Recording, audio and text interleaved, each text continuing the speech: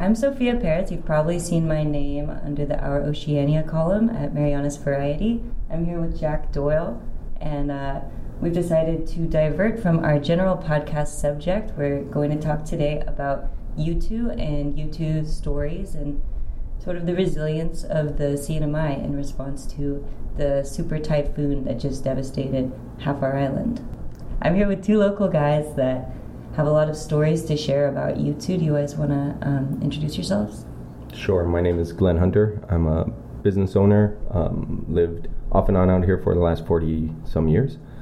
Go ahead.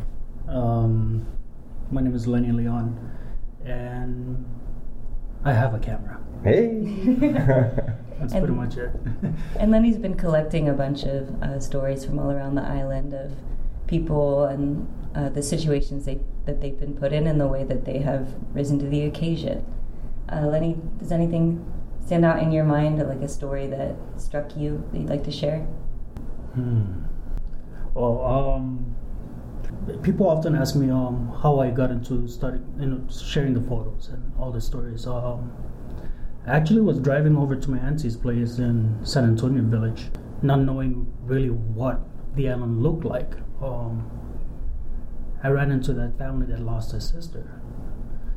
Took a photo of them, listened to them, sat with them for a few minutes, listened to them, and that's when I realized this is really, really, really, really like devastating.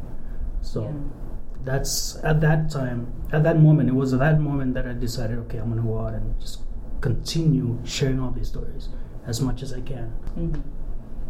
So on your first drive to San Antonio, you ran into the family, the single casualty that happened during Typhoon Yutu. Right, and that was around 7 o'clock in the morning.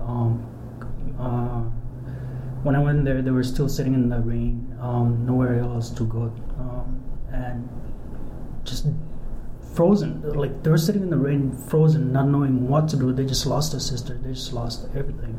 Mm-hmm. And when I approached them, they were almost non-responsive. So that's when I decided, okay, I'm going to sit with them, see if they're willing to talk to me, if they're willing to speak out. After a few minutes, actually, just talking helped them. When they finally opened up, they appeared a lot more, like a little more weight was taken off of them. So coax them out of shock a little bit by talking about it. Maybe, do you think? That's kind of what I suspect, but you know. And I think I can speak for all of us when I say that that's sort of the hope for this episode, is that for the many people that still have, my auntie's friend called it Yutu brain, who are still coping with just the barrage of stimulation of having your home wiped out and you need to start from scratch and mitigate so many crazy circumstances, that talking can hopefully offer some healing. Mm-hmm. And so I know, Glen, that you lost the shack in this storm. Do you want to talk about this a little bit? Well, yeah, as a business owner, I did lose my business in the storm, but I think I just want to kind of go back and touch on what you just mentioned, and it's so true. It's, like I said, kind of comforting to people around the world when they hear and see pictures and stories of the aftermath. It's you know, of course, it's shocking, and it maybe causes some pain, but it's so important because we're way out here in the middle of the Pacific, and we're oftentimes overlooked or forgotten. Mm-hmm. And people with ties to these islands, you know, right after the storm hit, my phone blew up. Just because I was so out there during Sotalor, I ended up becoming almost a beacon of for people to reach out to ask, like, hey, how are things on the ground? What's going on? Mm-hmm. And I met up with Leni that day, when he was out with his camera, mm-hmm. And since then we were going around. In my mind, what's so important about that is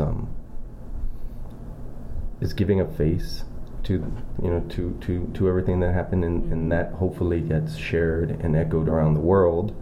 And there's so many reasons why that's so important. One is because in this rebuilding and recovery process, we're going to need a lot of assistance. Mm-hmm. And it's so, in today's world, things, news of yesterday is like news gone. of last year. Yeah. In the old days. Mm-hmm. And we need to keep this at the forefront. It's so important. It's so important because there is such a long road to recovery. This is not something that we're going to be able to fix tomorrow or next month or heck even next year. Mm-hmm. We were still in the recovery phase from Sodalor, which was 3 years ago. Like the long-term recovery group was just starting to wind up and close up the rebuilding of some of those destroyed homes.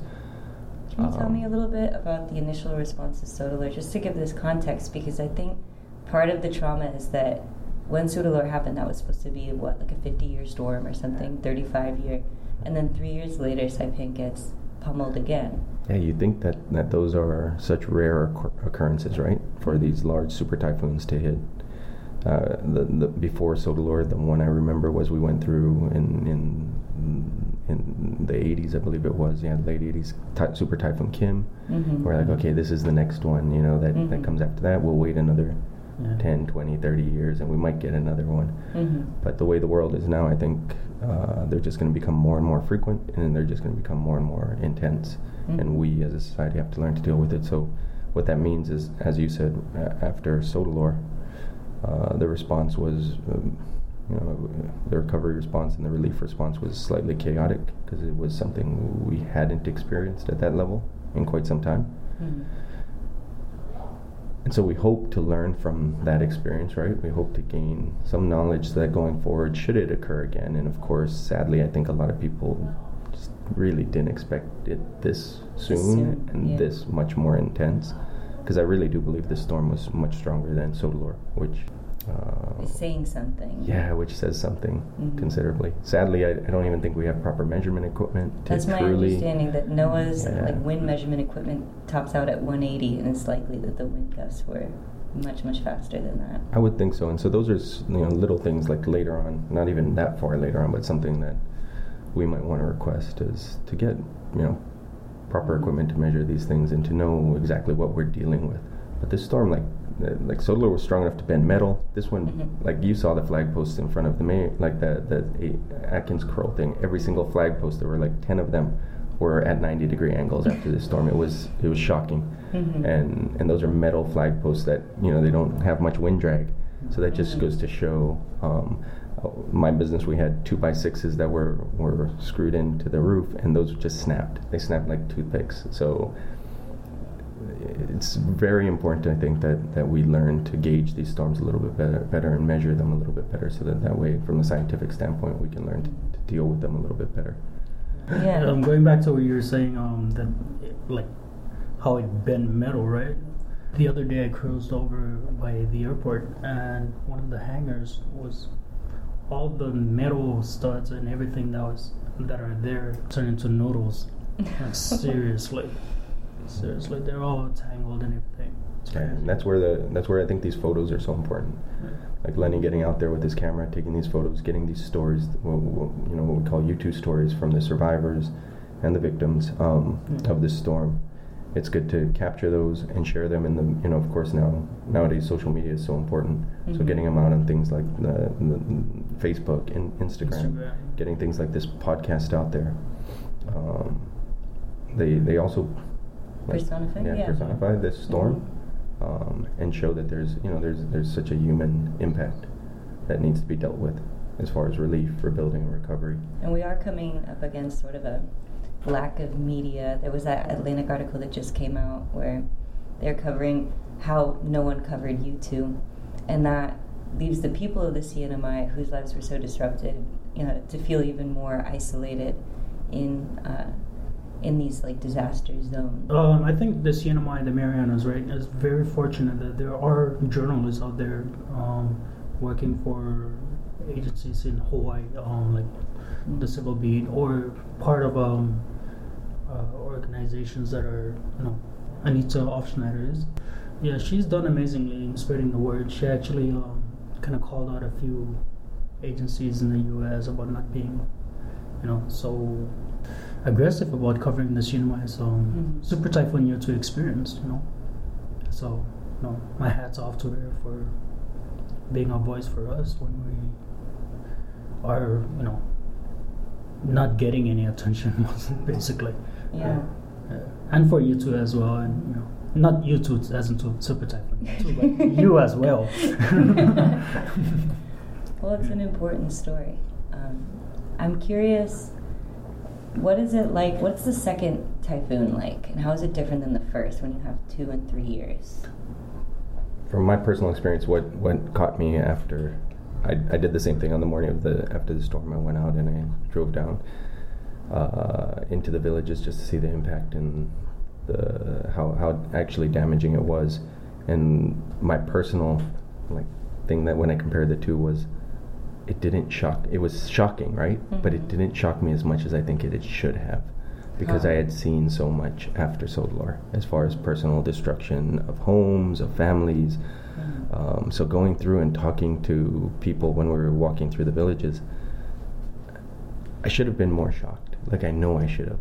And that numb feeling, or that kind of almost, it sounds weird if I say insensitive, but there was this feeling of not being in touch with it anymore, because I had experienced so much through the last storm. Mm-hmm. And I remember catching it, and I think I might have even shared it with Leni. I said, man, this is so weird. I should be more shocked, with some of the stuff that we were seeing, and some of the stuff that we were coming across, and some of the stories we were reading.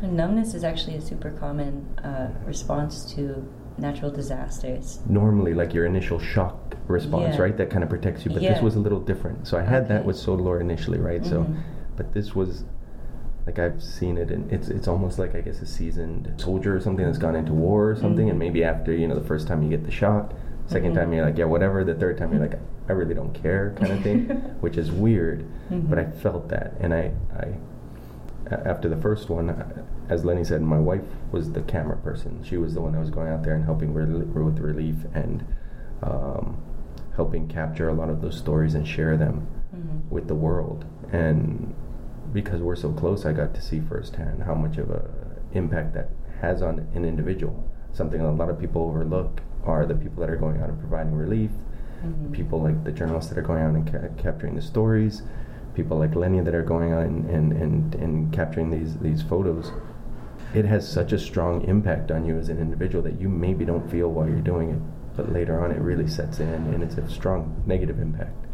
I don't agree that it's a negative impact on you for not feeling that empathy. Empathy. That's exactly what it is. It's almost like it's not that you don't feel it. I don't think it's that, but it's one thing you gotta know about Glen is during the Sodalor aftermath, him and his wife were not just capturing photos and videos of the after the post Sodalor. Mm-hmm. They were actually at all, if not most, of the shelters, voluntary centers, and all that stuff. They were in it. Mm-hmm. So they built immunity, and that actually, I think that kind of prepared Glen for this year, mm-hmm. for this one, if anything. I'm definitely able to deal with things a lot better, right? Because you do get very personal, and you do get very empathetic, and you do, when you start, you come across, say, a family with a newborn, and you're like, oh, we got to get this person some help, we got to get him a doctor, we got to, mm-hmm. and you start getting frustrated because of lack of resources, or lack of outlets, or lack of care. And mm-hmm. so initially after Sodalor, there was a lot of that. There was a lot of me utilizing social media, utilizing the stories, utilizing every outlet I had to demand help, to demand relief, to demand supplies, to demand that this story be heard. Right. This time I've definitely stepped back. I've let a lot of other people kind of be that voice. I don't know. You've actually been very influential in a lot of the volunteering stuff, and on my free time I wasn't I couldn't decide what to help with, and then mm-hmm. Glen is sharing all these information, and that's how I was able to find where I want to be, mm-hmm. at that time, to help volunteer, give assistance to the community as the best I can at that time. So he's still very influential, and I did. I learned that a lot of people want to help. So many people want to help, and a lot of them just don't know how or where. And so I did, initially, that was one of my focuses, that's what I mean by kind of taking a step back. Instead, what I did was share with them the different volunteer groups or agencies that might be available, and where to go and how to assist. Mm-hmm. And that way they had that ability to say, okay, I got the time, I can do something, I can contribute. And I don't know what your guys' experience is, but for me, I found that the majority of people who I know who live on this island are volunteering to help as well. You know, it's like an island of volunteers, even though it's an island of victims of natural disaster as well. And that's it brings to mind, I was reading about this concept, community resilience, and there's all these different factors that play into it, but it's not like a community of resilient individuals who get up and fix their own house and figure it out. Like, a resilient community will bounce back much faster than a community of resilient individuals, because everyone's helping each other. Everybody's trading resources where they need it, and that's, I feel like, what I see here. Yes. On that note, today I was walking around and I shared a photo with Glen and a few other people.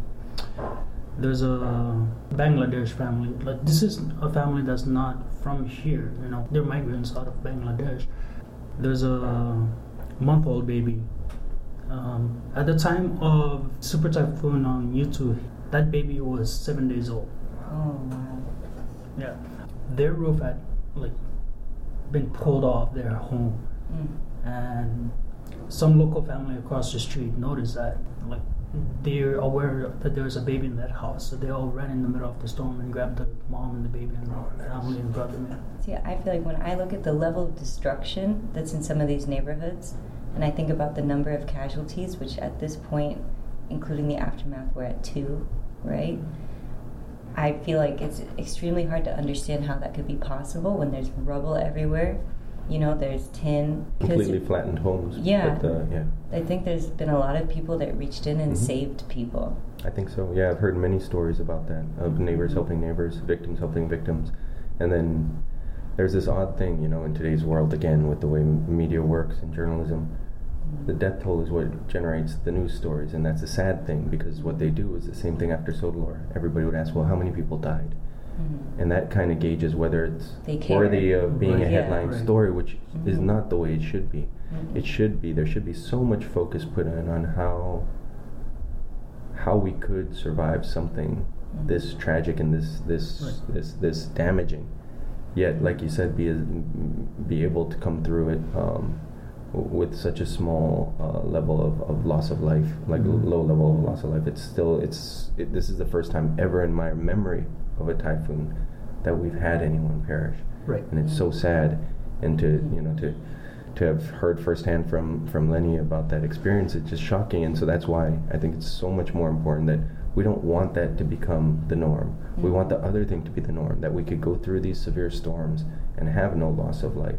But at the same time, we should be able to generate worldwide exposure to just how big of a tragedy this is. I mean, are we a month out now? What is it? I don't know. Yeah, 4 weeks already. And if you head from the middle of this island down south, no matter how much progress we've made heading north as far as power restoration, water restoration, and I'm thankful to all the agencies that have done that, and you're still dealing with extreme devastation down south.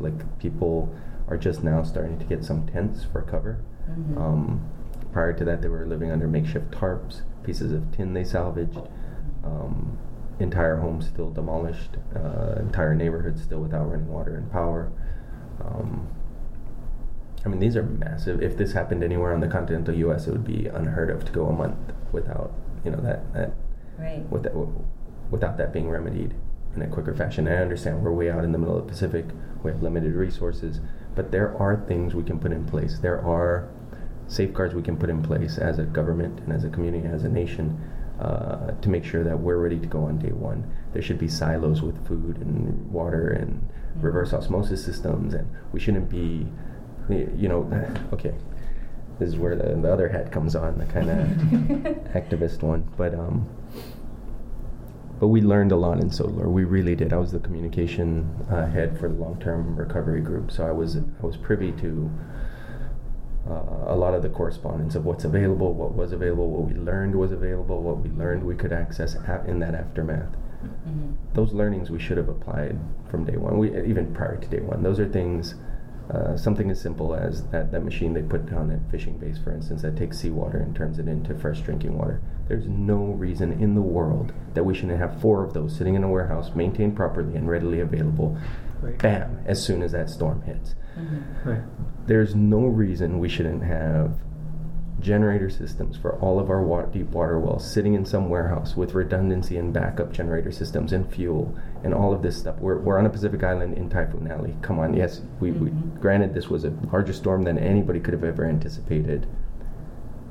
But that's what these government agencies are there for. They should be anticipating the stuff that we as citizens don't normally fully prepare for. Sadly, but that's what our tax money should be used for. Yeah. And so, right after this storm hit, it was frustrating for me, and I had to shield all those frustrations that, we're reaching out for similar stuff that we should have had in place. Mm-hmm. It was a couple weeks ago that finally the FEMA generators started coming in for the water tanks. It was a couple weeks ago, a couple weeks after the storm, that the reverse osmosis system started coming in. There are federal programs that are available. Things like disaster food stamps, we're still, I think, a week out from those becoming available. Those are things that, come on, those systems should be in place. They should be at the hit of a button. That's a good question, and that's the $1 million question right now, and that's something that our government leaders should have to answer to, mm-hmm. and the citizens should demand it. And I know it's still early after the storm, so people are very sensitive. Mm-hmm. There's a feeling of togetherness that is of course, nobody wants to be, nobody wants to rock the boat or cause division. Mm-hmm. But as citizens, we have to make those demands. I know I've been making them in my own ways through back channels, and sadly sometimes those come across some strong friction, which it shouldn't be. It is working together when you're pointing out solutions, and people have to realize that and if you criticize shortcomings, but you follow them up with solutions. Mm-hmm. Those are things that they should focus in on. They should do. It's for the betterment of the constructive. Exactly, it's constructive. I don't know if you could say it's criticize. I mean, requesting and demanding for it is needed, especially I don't know if you guys are aware, but just last week there was some cloud buildup over the Marshall Islands again, and usually the pattern is when a storm is building up over the Marshall Islands, it's like everybody prepare. Mm-hmm. It's going to hit us, and it's going to hit us hard. That's usually the case. Oftentimes, luckily, we have not been hit hard as much as in the past. And that was only 3 weeks away from Yutu hitting us. Mm-hmm. So, do we need to prepare now? Yeah, of course. Anytime right now. We're not out of typhoon season. We're not out of typhoon season yet. That's the scary part about it. So no, it's not complaining, man. We need those. I agree with you. There were other instances, things like the shelters not having generators or running water right after the storm, and that went on for weeks. And of course our government might turn around and say, well, that's not true or whatever. It doesn't matter. I had those are things that can be prepared for, and that don't have to occur. You know what I mean? Those are the basic necessities have to be in our shelters. We have to have shelters that have those basic facilities, and if we don't, we need to create them. We need to create them. Relying on our school system to be the shelter system is okay if those schools are properly prepared, meaning they're not all tin roof structures, they're not all lacking generators or maintained generators, things like that. There are a bunch of things, and there are people that are that can help with that. There are disaster experts that I think that can come out here and make sure we are more prepared on day one as a government. I totally agree with what you said earlier. As a community, we're very resilient, and it's so awesome, and it's the most amazing thing to see. I shared a story after the last storm that I saw after this storm much more of, and that is as I was going out that morning right after the storm, like you said, the people who had destroyed homes and had residences that were in disarray were the ones outside on the road clearing the main pathways. You know what I mean? While their homes were destroyed behind them, they were the ones, trying their best to leverage to move concrete poles now this time off of the roads, and chainsaw out trees and move cables and stuff like that, or create access for neighbors to get out of their damaged homes. And that's all citizen, victims helping victims basically at that stage, and it happens it's routine out here. We don't live in a community where we don't have occurrences that you'll see in mainland cities or mainland areas where there's looting and there's rising crime and there's people taking up opportunities because of all these the lack of power and infrastructure and stuff like that. And so that's a testament to how great a community this is. And so if we have citizens that are willing to, drop everything and help no matter what, and we have citizens that are willing to, abide by the law and, check themselves and check their neighbors and stuff, then we need a government that's equally as strong too. And we really have to address that. We have to have a government that has the citizenry at the forefront, like the protection of them. The territorial status of the CNMI has anything to do with the difficulty in getting aid?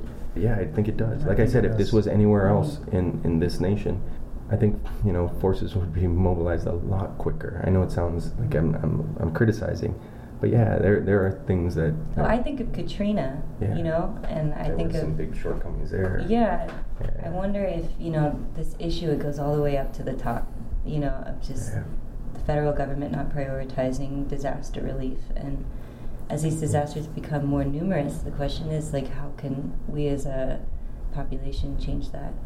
Yeah, and maybe we could be like a role model for it, because we are such a small and contained set of islands that if they want to experiment with proper emergency preparedness, this would be a grand place to do it. Come out here and show us how to put these power lines underground. Come out here and show us how we can develop more resilient communities to natural disasters, because we know they're gonna keep coming. Like you said, you mentioned Katrina. There was Sandy. They're hitting the continental U.S. too. So why not learn how to shore things up out here and utilize those federal instead of just throwing a Band-Aid on it. Sure. What I wonder is because a lot of these buildings that have been built and have been torn up were apparently, at least I was talking to a local contractor who believes that many of them weren't built to code. They might have been built before. It was just in the last 6 months that a new piece of legislation was passed that said you have to build everything to 2015 international building standards, and there's a certain whole layout for anywhere where there's strong winds. Got it. So that was 6 months ago that got passed, and before that the minimum operating level was from the 80s. Got it. So I'm wondering, when FEMA gives people money to rebuild their houses, if they're going to give them money to rebuild their houses right, or if they're going to give them money to rebuild their houses in a way where they're likely to get knocked over again. That's a good question. Because these typhoon prepped houses take 3 times more material, twice as many man hours. Sure, and where is all the funding going to come from, right? Unless the federal government ponies it up. Exactly. Because you are you mentioned things like the building structures, the places people are living in out here, and see, then you go down to the root. One of the root causes out here of the mass amount of homes destroyed is we have to realize we have a society that a large amount of our population lives in poverty. That's true. And so that means a lot of the structures they live in are going to be whatever they can afford. Yeah. And when you're talking about whether you have a home or you don't have a home, the last thing on your mind sometimes is the structural integrity of that place you want a roof. And it's easy for someone, to say, oh, they should build their houses stronger, and but without proper funding or access to funding, or if they're living in poverty and they don't even know where their next meal is going to come. Yeah, and we have those figures too, though. Our government knows how impoverished our citizens are. So we know this. It's no, everybody here knows how many people are on food stamps. Everybody here knows how many people live below the poverty level. Everybody here knows, we drive through these villages, we know the conditions of our homes and houses and our businesses. We need to start tackling that, whether it's at a local or federal level in some way. The proper way to do it, I don't know. Maybe mobilize, divert resources from other projects. You talked about military earlier. Maybe take some of that military budget and shift it over to emergency preparedness, where it comes in the form of grants to another form of public safety for sure. Exactly, right? Because then it makes it, if those buildings are built to code and they are stronger, and we again need the proper equipment to understand just exactly how massive these storms are, because even those codes might not take into account just how strong this storm was, which I really don't think they do. The stuff we've seen, I've been boggled. You have pieces of steel metal that are wrapped around poles 40 feet in the air or something like that. It's unheard of. I've never seen anything like this. And so, it goes down to, it just has to be the government just comprehensively addressing this at all levels. I don't know about building code, but we're talking about metals being banned, metals that were made in the United States when metals were made from metal. Not like the ones that are made with aluminums today, but those are strong metals that are being bent. So, yeah, can we prepare for it? I don't know. Yeah, and a lot of people say it's 2 storms, right, within 3 years, but it's actually 3. Sure. Everybody's forgetting about Mangkhut, which hit Rota, which just a few weeks way before. Absolutely right. That's true. Super Typhoon Yutu, and that's why I'm saying, preparedness even now is necessary, because we don't know if it's going to be. Heck, how many storms just passed us by in the last few months that slammed into Japan or slammed into Hong Kong or slammed, and those were massive storms too. Flooding in Philippines. We're those just are lucky all they just missed us by And if I'm not mistaken, what Noah said earlier this week when they did, this year when they did a presentation, is we're supposed to be hit by more than 20 typhoons this year. Really? Yeah. If you count all the ones below, south of us, including just anywhere northwest of the equator in the Pacific, right, that would be 30-some. Yeah, from what? Do you have any? Do either of you have like any stories that come to mind that you'd like to share? Another Yutu story, maybe. I think we're looking to Leni because I know you've been collecting them. I've not been collecting them. I've just been sharing them. I know, yeah. Which one did you read? Which one caught you? The most recent one that I read was about the teenager who was sleeping in a car to look over his family's property. Right. Oh yeah. That one was tough. I feel guilty about that one. Like seriously feel guilty about it. Why? Because it was around 3:30 in the afternoon. The kid was sleeping in the car. It's just a hot day, like really hot. And I feel guilty about it because I took 2 photos, and when I got closer to him, and I took another, it woke him and really startled him. Oh. And like it scared him. I didn't want to interrupt his rest, but I kind of don't feel guilty, where I was able to speak with him. So the kid, AJ, his family during Typhoon Sorolo 3 years ago, he was living in the village of Dandan, and they lost everything, like his house. They were renting, and his house, the home, was all ravaged through by Sorolo. So they moved over to Chalankonomoa village, when they were finally financially able to, which took years, right? It takes years to recover financially from typhoons. And then Yutu hit, and they lost everything again. But they are a very religious family, and they have like the Holy Mary shrine and all that stuff, and his mom really protects us, and they have other belongings that were there, and they had no place to store. So what he would do is, when his parents go to work, he'd come down to the house and just sit outside waiting till they get out, and when they can secure the place again, go home. And it's not because there are looters, but it's because they just want to make sure if there are looters, then they would be protected. It's also a sense of it's hard to leave your home, even when it's completely destroyed, completely. There's just a sense. There were a lot of people like that just, I guess we went out to the villages, even though the home was completely destroyed, they would rather still stay there than go to the shelters or go take up a home at a friend or relative's house. They just wanted to stay with their home. This is their home, no matter what condition it's in. And I found that all over the place, like every village we went to. It was that same thing of just people staying there doing what little they could to try and make it a home again. Whether it's sleeping in their car or having their kids sleep in their car while they did some repairs or got some help. One thing that your story reminded me of, Leni, is I've seen so many like youngsters and teenagers just step up as well, like in response to this disaster.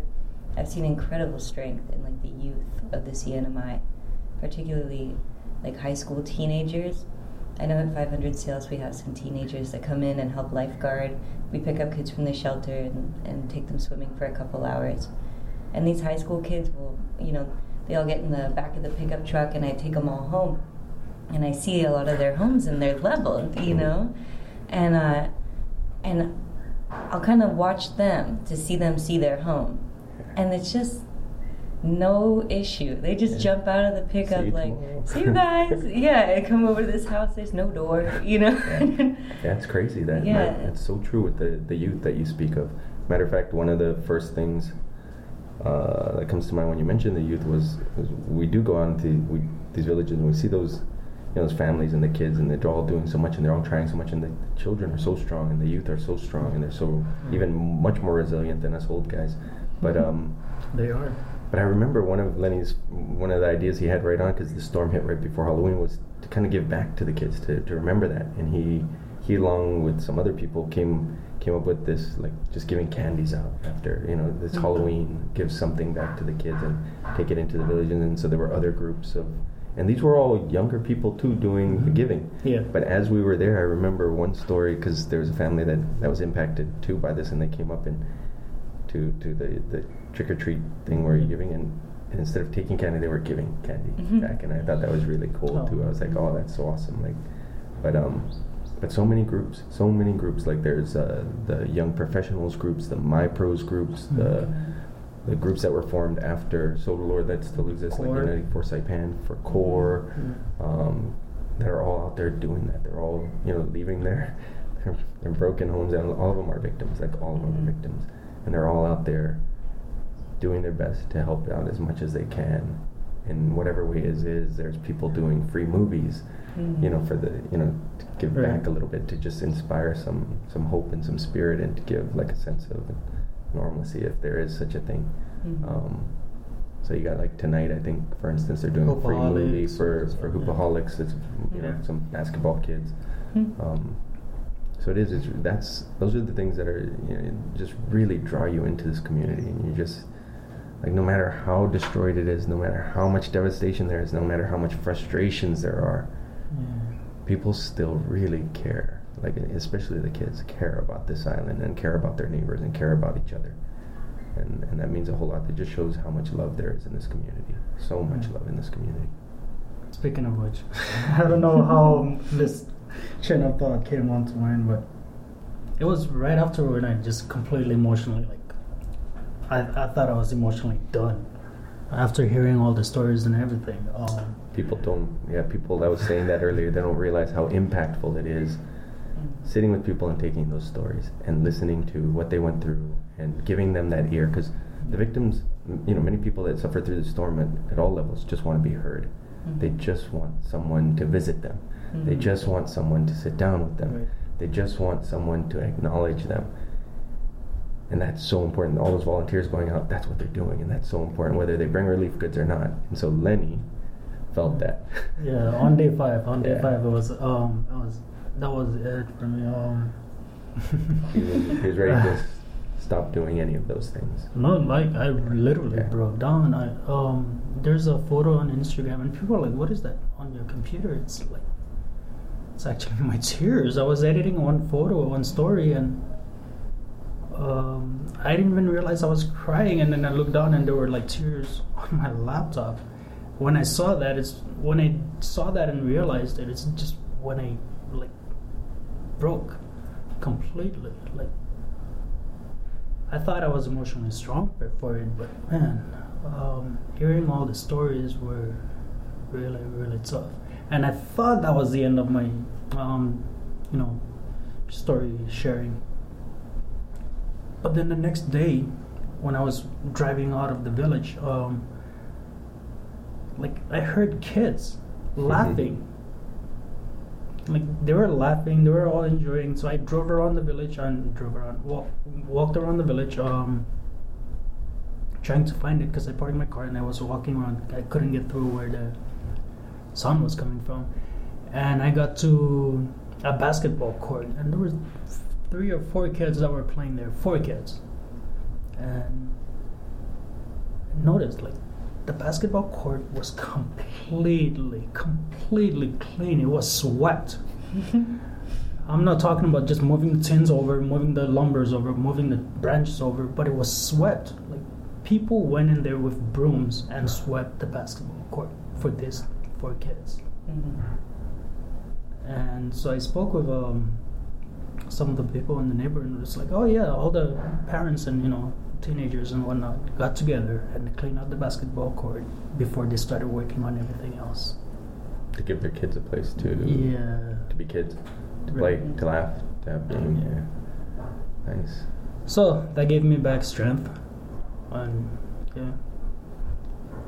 I guess I'm back at it. Yeah.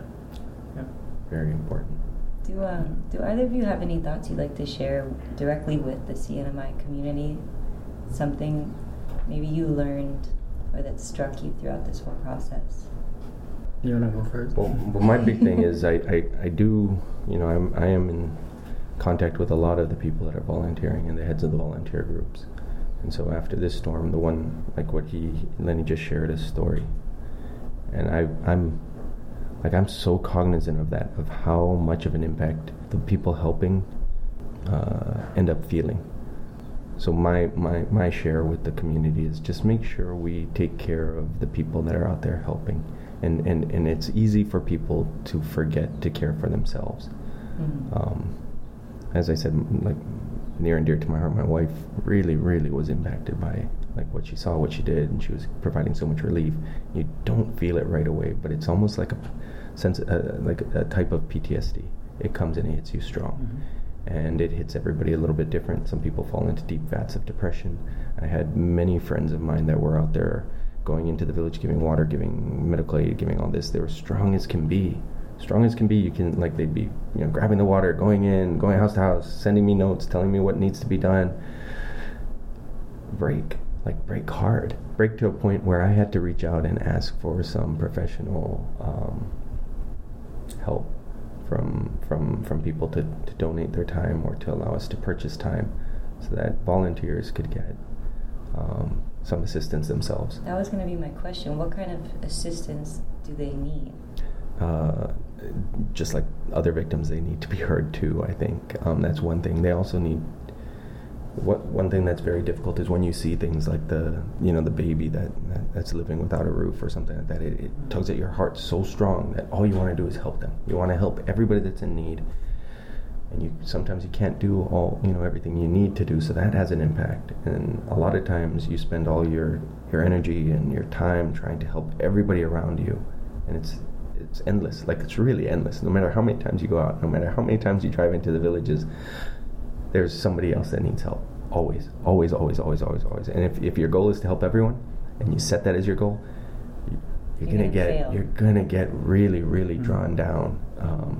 And so you almost have to do that starfish story that someone shared, thankfully, again, because I remembered it after Sodalor, and I shared it then. The one where the kid's going along the beach, and there's thousands of starfish, and he starts picking them up and throwing them into the ocean, and some old guy walks by and says, "What are you doing? Don't you know that you have no effect or you have no impact on, look at how many of these starfish are out here." And he said, "Well, I had an impact on the one I just threw back into the ocean." And so that's how you got to change your perspective and just really, but aside from that, it's those people that are picking up the starfish and helping them out that need to be watched too.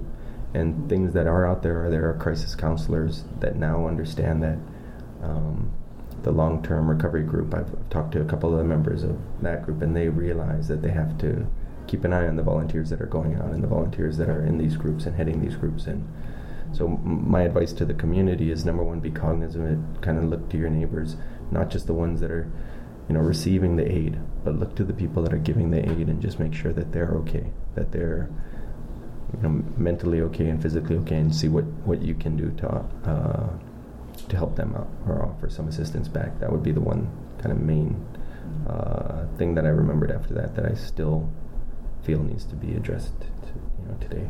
And Leni, would you have anything to add, something to say directly to the community? Everybody's got a story, right? Everybody's got their experience. If sharing it through social media helps you cope, do it, right? And if anything, it's just going to prove to the world that we really need more help than we say we do. We're Pacific Islanders, and we have this thing where we hold back showing our weaknesses. We're going to break out of that and show our emotions, It's okay. We need help, and it's the truth. And for those outside the community that are hearing this call for help, what can they offer to the CNMI in this moment? One, the simplest thing they can do is share the stories. Share that there is a major, natural disaster that occurred out here, and there are tons of people that need assistance. So just sharing that through all, whether it be their local media, whether it be social media, whether it be word of mouth, just that's a quick and easy thing that everybody that hears this podcast can easily do. Share this podcast, share stories they see. So simple. As far as directly offering help of some kind or aid, there are agencies, the Red Cross, Salvation Army. I saw a group called Samaritan's Purse. They could contact FEMA and find out where donations can be made to. Right. And VOAD's been activated from what I hear. There's a volunteer organization, a group of volunteer organizations. They all need funds. They're going to need funds to keep going about giving resources and relief and aid and rebuilding. After Sodalor, that long-term recovery group that was part of the VOAD, or basically the VOAD itself, they had a big challenge of raising the funds needed to rebuild structures, to rebuild homes, because what ends up happening is you have federal aid, you have insurance, you have all these different things, but people still fall through the cracks, and somebody has to be there for them, and that's going to take resources. And so anybody out there that's listening, find channels, find your local church, your local Red Cross chapter, something like that, and try and earmark funds and stuff like that to send out to help out. That was one thing I was thinking is to donate, for example, to the Red Cross or something. Will that money necessarily come to the CNMI, I wonder? It's hard to make sure that. Are there any local organizations with fundraisers? Yeah, there's some skeptics, right, in the U.S. who were not all about donating to Red Cross or other big groups. And then there's all those who are against, putting their financial information online, right? And that's why I brought up VOAD, is because you can actually find out if your church or your community organization is part of VOAD. So you can go through them instead. Somebody you're comfortable with, somebody like your local church might have volunteers out here that are part of the volunteer organizations. There's also a local group that was formed, the United for Saipan and the MyPros. They're doing a lot of stuff. So if you don't want to go through one of the larger, national organizations, they can be reached, I think, online, and they got donation sites out there as well. It's like MyPros. GoFundMe, I think. MyPros have the GoFundMe. MyPros has that, and that's a very legitimate local organization of young professionals, and they're teamed up with United for Saipan. That's basically the arm that was going out and giving relief. They can accept donations, and I think they would welcome them right now. It's really cool. Like, some people, started loading water onto containers and stuff like that. I think, while that's great and it's nice to be sending water out here, I think what would be, more impactful, and I think the Michael Kern, the FEMA, kind of the community advocate for FEMA that's out here, posted a nice thing on social media that said, right now I think one of the best ways you can help, if you want to help physically, is donate to one of these groups. Let them utilize the money the best way they see fit as they go into the community. I know it's hard. I never ask for money. I can't. It hurts. So even doing this, I know, but it's meaningful and it must be done. Go ahead, give them, if that's going to make a difference to people, then do it, and I think it will. I know it will. And so Well, any final thoughts from either of you? I thought that was the final thought. I guess that was the final thought. Well, thank you. Thank you too. I'm sorry. Thank both of you a lot, because you are getting this out there, getting these stories out there, and getting this need out there. So thank you so much. It's a group effort, right? It's another thing that the community is doing together, because it takes a lot to share, and it takes a lot to hear it, and it takes a lot to put it out there. But I think we're all in agreement that it needs to happen. Right. And so, Glen and Leni, thank you so much for being here. Oh, thank you for having us. Thank you, guys. Yeah.